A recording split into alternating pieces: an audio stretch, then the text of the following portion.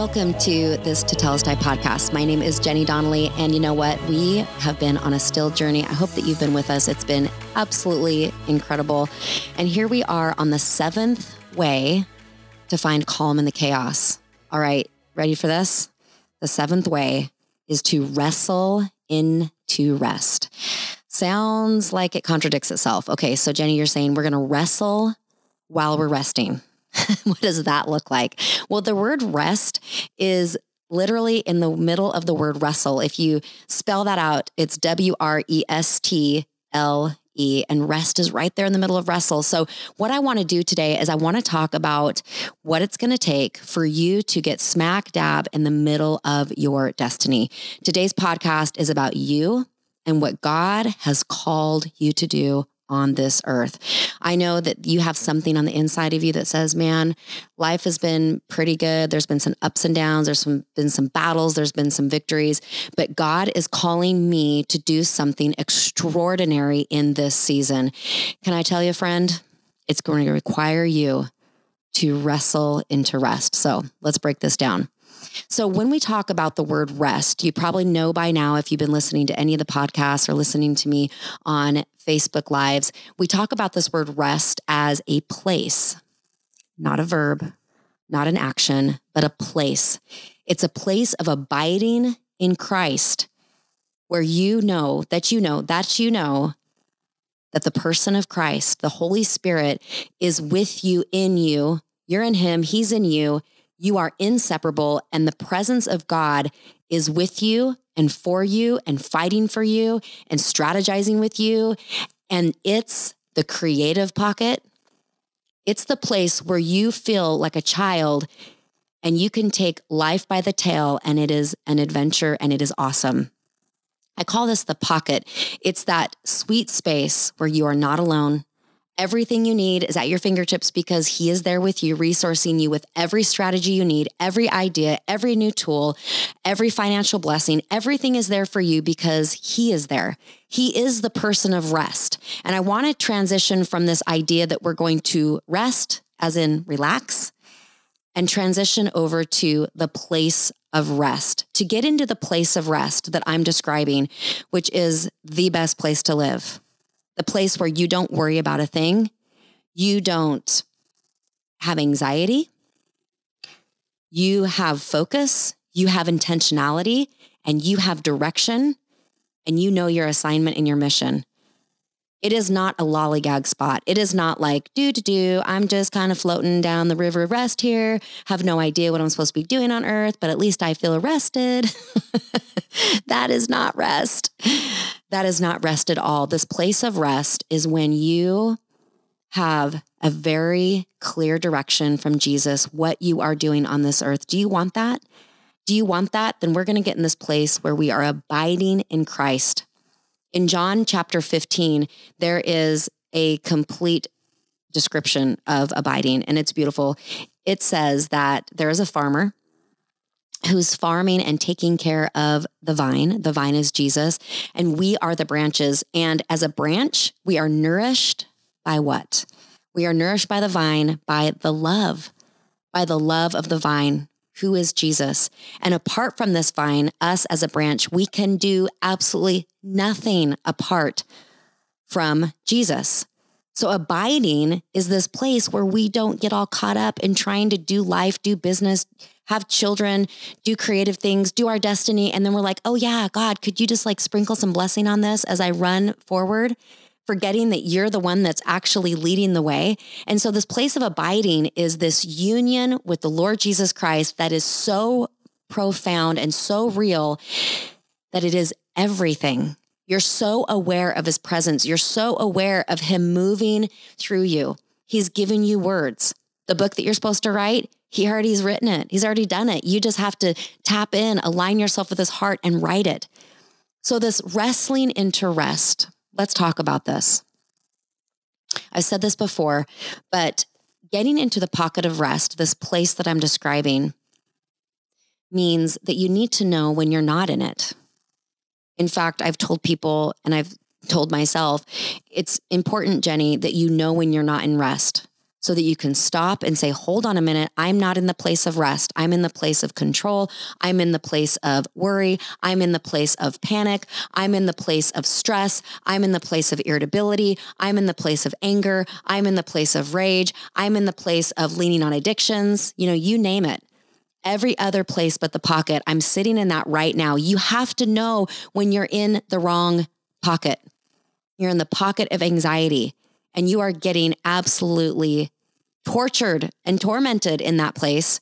You have to know when you're there. And I would love to tell you that I'm in the pocket of rest 24/7, but I'm not.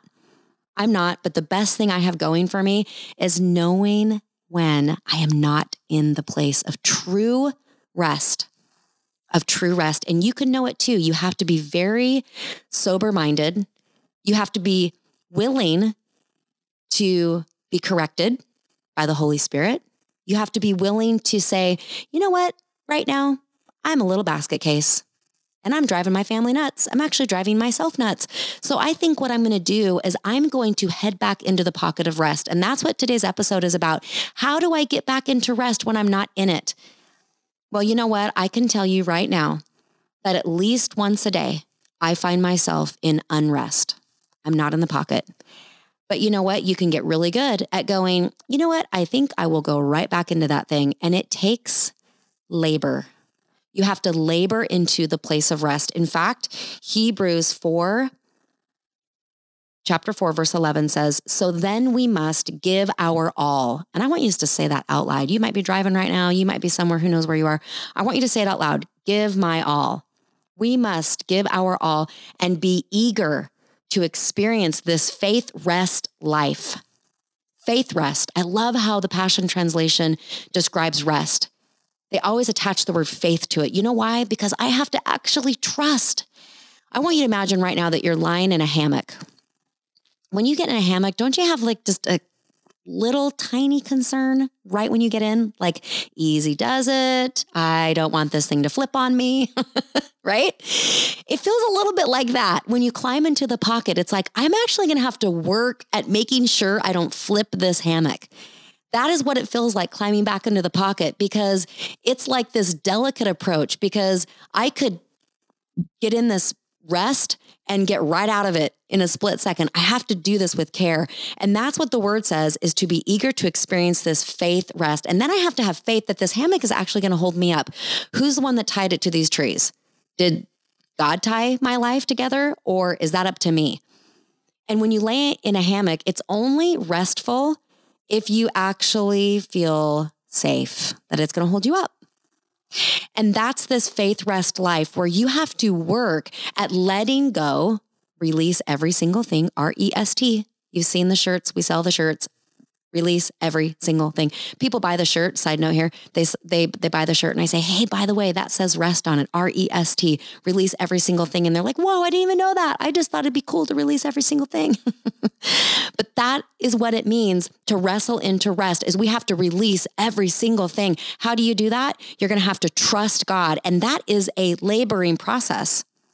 So it says here, so then we must give our all. Give our all. That's the labor part. Other translations say we must labor.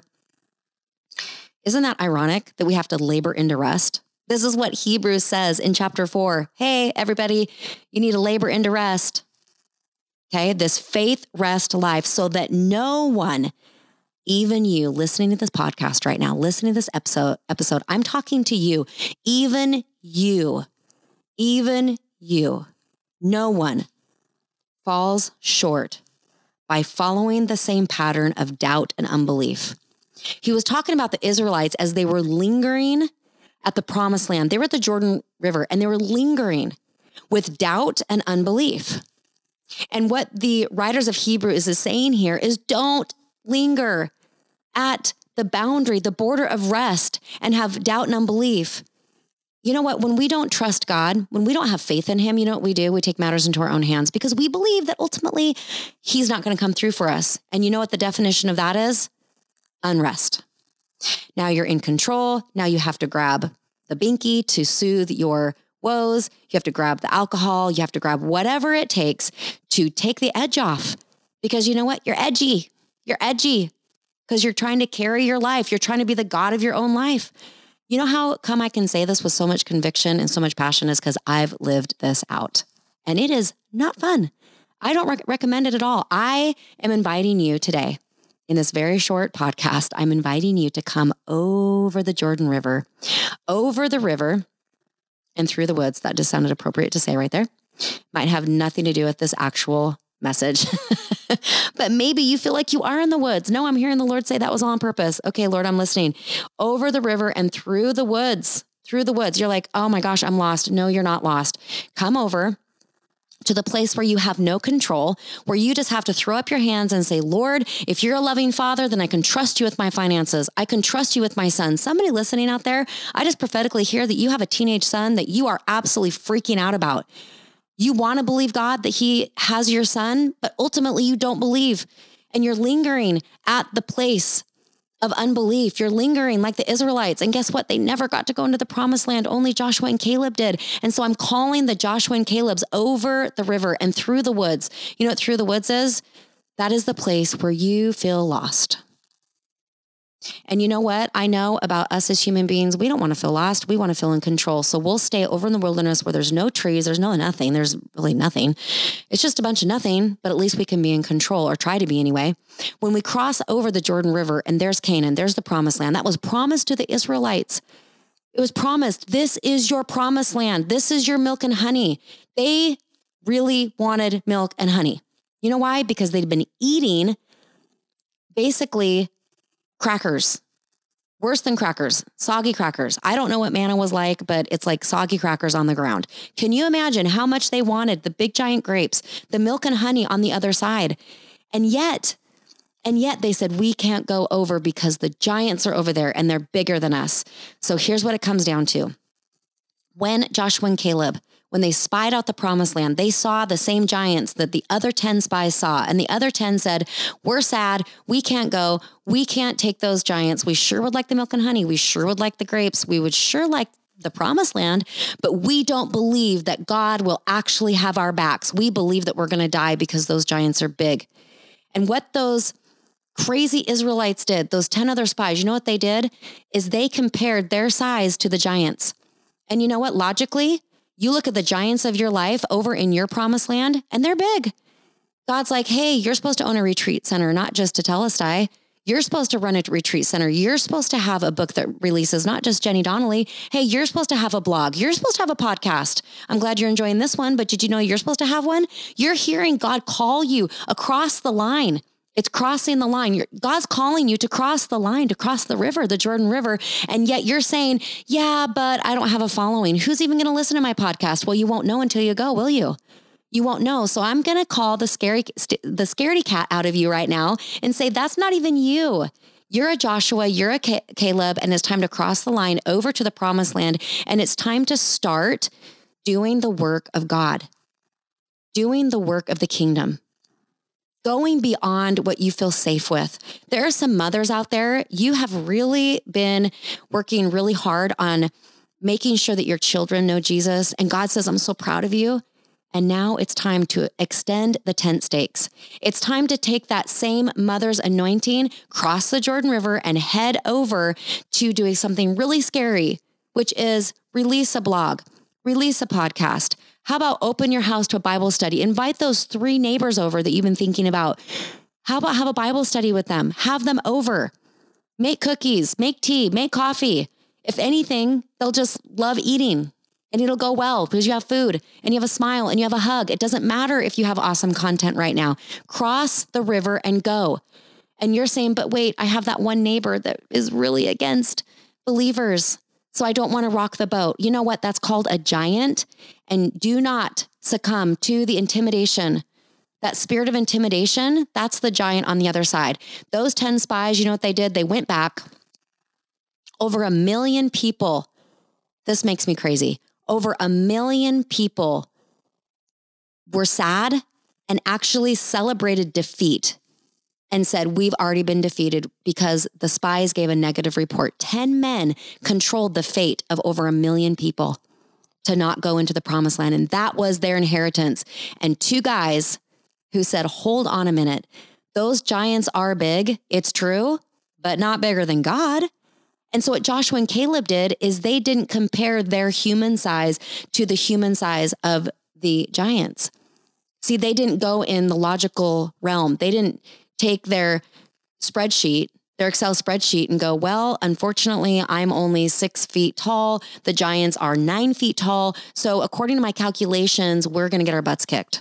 They didn't do that. Joshua and Caleb did not try to find a natural solution to a spiritual battle. They found a spiritual solution to a spiritual battle. And that was, the spiritual weapon was, God has already told us that he's going to give it to us, which means he's going to knock them down. He's going to knock those giants down.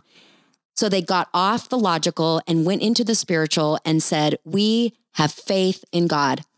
So when we wrestle, ladies and gentlemen, when we wrestle, we have to wrestle our way out of logic, out of talking ourselves out of the things that God's asked us to do. And we have to say, okay, no longer am I going to logic my way into my destiny. I am going to say, my God is for me. He has asked me to do this. I am Peter climbing out of the boat saying, this doesn't make any sense. Putting my feet on water? Really? Can't put that on a spreadsheet. Can't put that in a scientific, conclusion. But what I do know is that Jesus is upon the water and he has bid me to come. What does Jesus bid you to come? You know what you're going to have to do? You're going to have to wrestle into that place of rest. He called Canaan the promised land rest, and he said that they failed to enter it. And the writers of Hebrews said that there is a rest waiting for believers now. That's you. That's you. Did you know that when you follow the destiny on your life and you release your testimony and you just kind of get over the shame of your testimony and just say, I'm not ashamed of this thing. The blood of Jesus covers this thing. I'm going to start telling people that I was addicted to pornography and he set me free. I'm going to start telling people that I was in homosexuality, but I'm not anymore because God has set me free and he loves me. It's time to get over the shame of our testimony and share it with others. I proudly tell my testimony now, and it's in writing, it's for the world to see. Maybe you're just supposed to share your testimony. You're going to have to wrestle into that, my friends, because there is going to be a giant that says, you should not do that. You should not risk. Do you know what your parents are going to say when you do that? Do you know what your sister's going to say? Wow. Your friends, when they find that out about you, wow, they're going to give you so much flack for that. Those are the giants. And if we let those voices push us back and we don't cross the Jordan River, we're never going to walk out the call of God on our life. And what if we get to our last breath and we never accomplish the thing that we were set on this earth to do? How sad. We can say yes to Jesus. And you know what? That's the biggest victory, is to have faith in this Jesus, which, by the way, maybe you're listening to this and you're like, I'm not even a Christian, but I'm interested. What is this? God himself sent his son to the cross to die on the cross so that his son, Jesus, became fully man. He was fully God, but he was fully man, had all the temptations that you and I have had, actually more. He's had all the temptations that every human has ever had in one person. And he was able to resist temptation, live a sinless life. He's the only person, past, present, and future, that's ever been able to live perfectly. So he was the only perfect person to go as a sacrifice. And he died the death that my sin and your sin should have given you. He went to hell. Hell was never made for people. It was made for demons. It was made for the demonic world. God doesn't want a single person to go to hell. And so he sent his son to hell. He died on a cross willingly.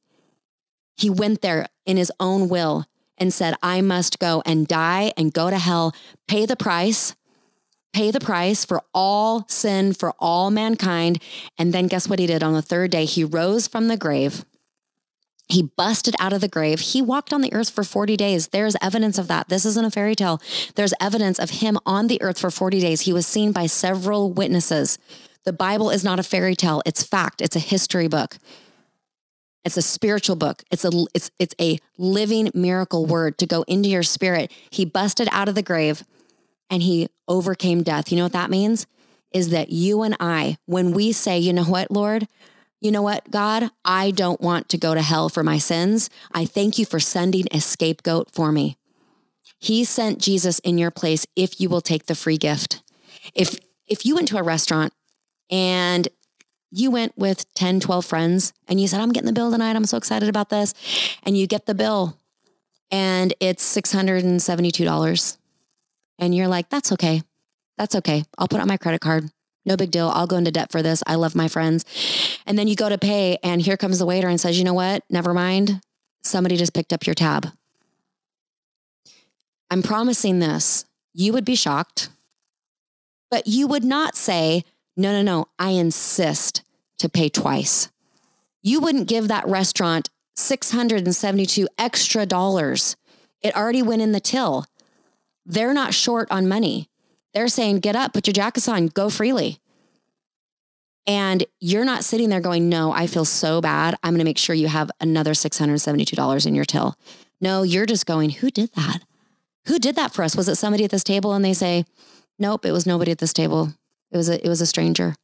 And so some of you out there, you're like, I really want to know this Jesus guy, but I don't know him. So I feel like I'm disqualified from Christianity. You know what? Jesus, before you even knew him, he knew you and he saw you at that table with all your friends. And he saw, wow, yep. Do you know that even gossip would send us to hell? Some of you are like, but Jenny, I haven't been homosexual. I haven't been a theft. I didn't murder anybody. You know, those are not, sin isn't rated. It's not like, whoa, those are the big ones that get you in hell. You know what? Sin gets us to hell. Even having a thought of wanting to be jealous over what somebody has. Even the thought of, I wish I had what they had. Just the thought of pride or arrogance. Okay. So it's not like we have to be these big, bad, evil people to send us to hell. It's sin. God and sin can't mix. And so God says, you know what? I've prepared a place for you, a mansion for you in heaven. That's what the Bible says, a mansion for you, a place for you in heaven. And he invites you to come into heaven, but sin can't come with you. So you have to say, okay, if my bill, the debt I owe, I don't want to pay the debt in hell. I want to receive this man, Jesus, that already paid for me. He already paid the bill, but it was a lot more than $672. It was a price that you'd never be able to pay. Okay. So first things first, you might have to wrestle into this decision to receive Christ as your Lord and Savior. If that's you right now, and I want the rest of you to pray with me over this podcast. If you've received Christ as your Lord and Savior, I'm going to ask you right now just to begin to pray for all those people that haven't done that, that's listening to this right now. And I'm going to invite you to do something so simple. We're not asking you to join a church, a logo, a community church. There's nothing like that. That doesn't get you into heaven. Joining a church doesn't get you into heaven. It's confessing with your mouth and believing in your heart that Jesus Christ went to the cross and paid for your sin. And if you believe that, just say it out loud. God, I believe that you sent your son to die for my sins. And I invite you into my heart to be the Lord of my life. It's that simple. And just say that aloud, even if you're by yourself. And if you are by yourself and you did confess that aloud, you prayed that aloud, it's not a formula. Okay. You can't mess this up. You can't say it wrong. If you believe in your heart right now, and some of you right now have a warmth and a love that's entering your heart like never before, you actually feel extremely free right now. That's because God right now, and that's his grace, that's his mercy. Right now, he's wiping out your sin. It's going and being buried into the depths of the sea. The shame of it, the guilt of it, the weight of it, the heaviness of it, the torment of it, it's going to the depths of the sea. Every single solitary sin, past, present, and future. And now this man, Jesus, by way of the Holy Spirit, is in your heart. He's in your heart, literally right now. The Spirit of Christ, the Holy Spirit is in you right now, and you feel a love. You feel a love right now that is pouring through your veins, pouring through your body, and he's inviting you into an exciting adventure and life with him. And guess what, my friend? You're still going to mess up. You're still going to stumble over your own feet. But you now have this man, the Holy Spirit, who loves you, who wants you, who is so excited about having a relationship with you. But guess what? You're heaven bound now. Your name goes in the Lamb's Book of Life. When you take your last breath, which you will, and so will I, the next breath you take will be right there and the book will be open and they'll say, hey, come on in. Your name is written right here. We've been waiting for you. We have a place all for you in heaven. What a miracle. And that right there for some of you was the greatest wrestle of faith that you've made in your lifetime. The most important one that we've all made in our lifetime is right there. And for those of you that have received Jesus Christ as your Lord and Savior, you have a new invitation. And that is this. Are you ready to come into your promised land? Are you ready to come into the place where you're going to make a mark for the kingdom, where you're going to light up dark places? And you're going to do it. You're going to do it as well as you can. You're not going to do it perfect, but who cares? Because you're going to do it. You're going to light up dark places.